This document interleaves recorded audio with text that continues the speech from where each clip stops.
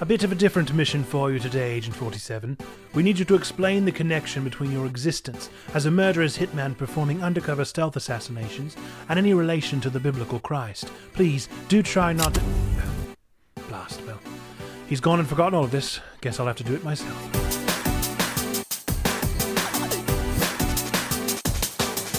Hello and welcome to Checkpoint Church, where nerds, geeks, and gamers come together to talk about faith, games, and constants. I am your nerd pastor, Nate. I'm so thankful that you are here with us today. So as the awesome new entry in Hitman 3 has officially entered the fray, I thought it would be a good time to tackle it and see what we think. So before we get into it, we're going to tackle our scripture. As always, today I'm going to be reading from Matthew chapter 16, verses 13 through 18. I'll be reading from the NRSV. That's just my preferred translation. It's what's going to be on the screen. If you have something else you prefer, feel free to use that as well. Now, when Jesus came into the district of Caesarea Philippi, he asked his disciples, "Who do people say that the Son of Man is?" And they said, "Some say John the Baptist, but others Elijah, and still others Jeremiah or one of the prophets." He said to them, "But who do you say that I am?" Simon Peter answered, "You are the Messiah, the Son of the living God." And Jesus answered him, "Blessed are you, Simon, son of Jonah, for flesh and blood has not revealed this to you, but my Father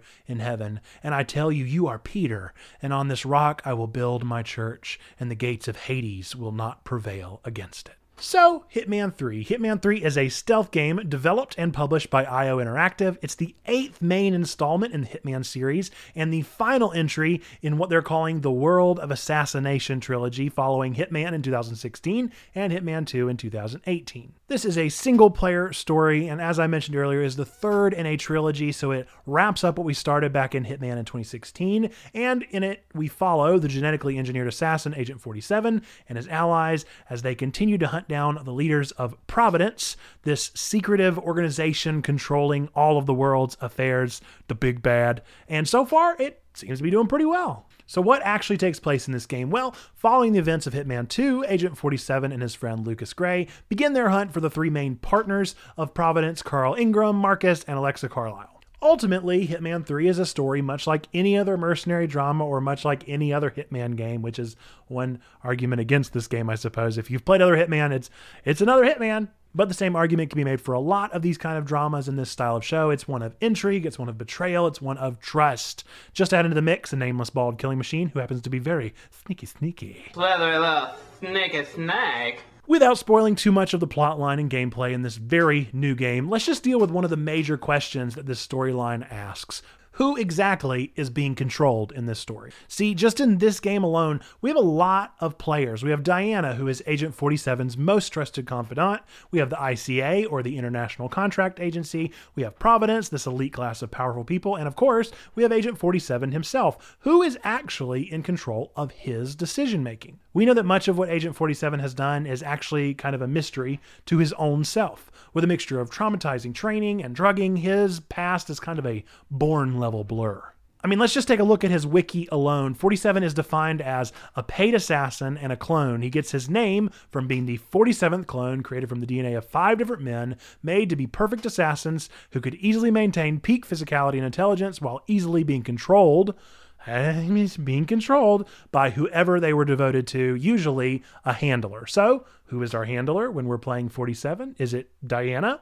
Is it Providence? Is it an outside contractor? Is it the ICA? Is it some mysterious figure? Or, and stick with me here, what if we decided we actually wanted to control ourselves? Like, what if 47 himself wanted to be in charge? Or, on a meta level, this begs the question, are we in control of 47 as the players behind the controller? Or is all of it in the hands of the game developers? Who is really in control here?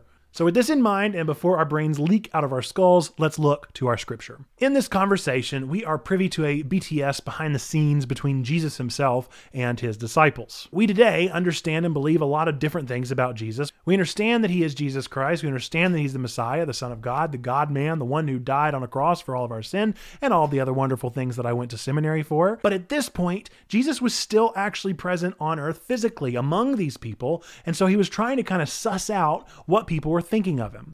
At this point, he had yet to actually die on the cross for sin and was still giving people, 12 people in particular, plenty of time to figure things out. So he starts out this question innocently enough. He says, "Hey, who do others say that I am?" Quick note here, notice what Jesus doesn't ask. Jesus doesn't say, now who do these Pharisees and scribes say that I am? No, that would be like him saying, who does this nerd Pastor Nate say that I am? Who does Billy Graham or Stephen Furtick or Joel Osteen or whoever, fill in your blank of famous pastor. Jesus doesn't care what they have to say. He wants to know what the general person has to say. And these people are close, but not quite there.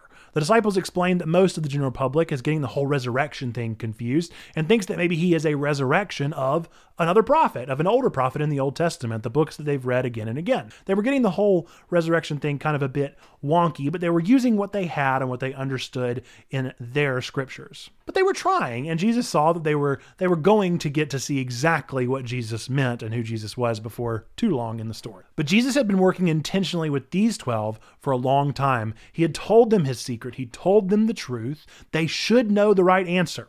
And please, make no mistake, the disciples get it wrong, like a lot. He says, and what about you, meaning everyone? I might say now, how about y'all? But who do the disciples? Who do the disciples as a group know me to be? Peter steps up for the group and proudly and succinctly tells it exactly like it is. He looks Jesus in the eye and he says, you are the Messiah, the Son of the living God. Now, make no mistake here. This isn't some Sunday school answer where, no matter what the teacher asks, every answer is Jesus. Yes, we know your trick. This is Peter saying unequivocally that Jesus is the Messiah, the Son of the living God. No ifs, no buts, no ands, no apologetics or pretty words, just exactly the truth as it's to be understood. And this makes Jesus unbelievably proud. He says that Peter is blessed and that he got that knowledge straight from God himself, which of course Peter did. This is an answer that Peter could have only gotten from seeing, living, eating, hearing, day in, day out, being with God-made man in Jesus Christ. There is no room for doubt in Peter's answer. He knows who Jesus is. He knows who Jesus came to be. He's lived the life. He's walked the walk. He's talked the talk. He's experienced it. He knows exactly who Jesus is. This is the rock that Jesus wants to build the community known as the church upon. Not shaky sand of uncertainty, but clear and transparent and sturdy rock. Now, I'm not saying this. I'm not saying that there isn't any room for doubt in faith. I'm a big proponent for doubting. You are totally fine. You are totally legitimate. There is nothing wrong with being a Christian who has doubts. But I am saying that there probably isn't any room for doubt about Jesus. If you proclaim to be a Christian and you're wavering with who Jesus is, then you might be missing the point.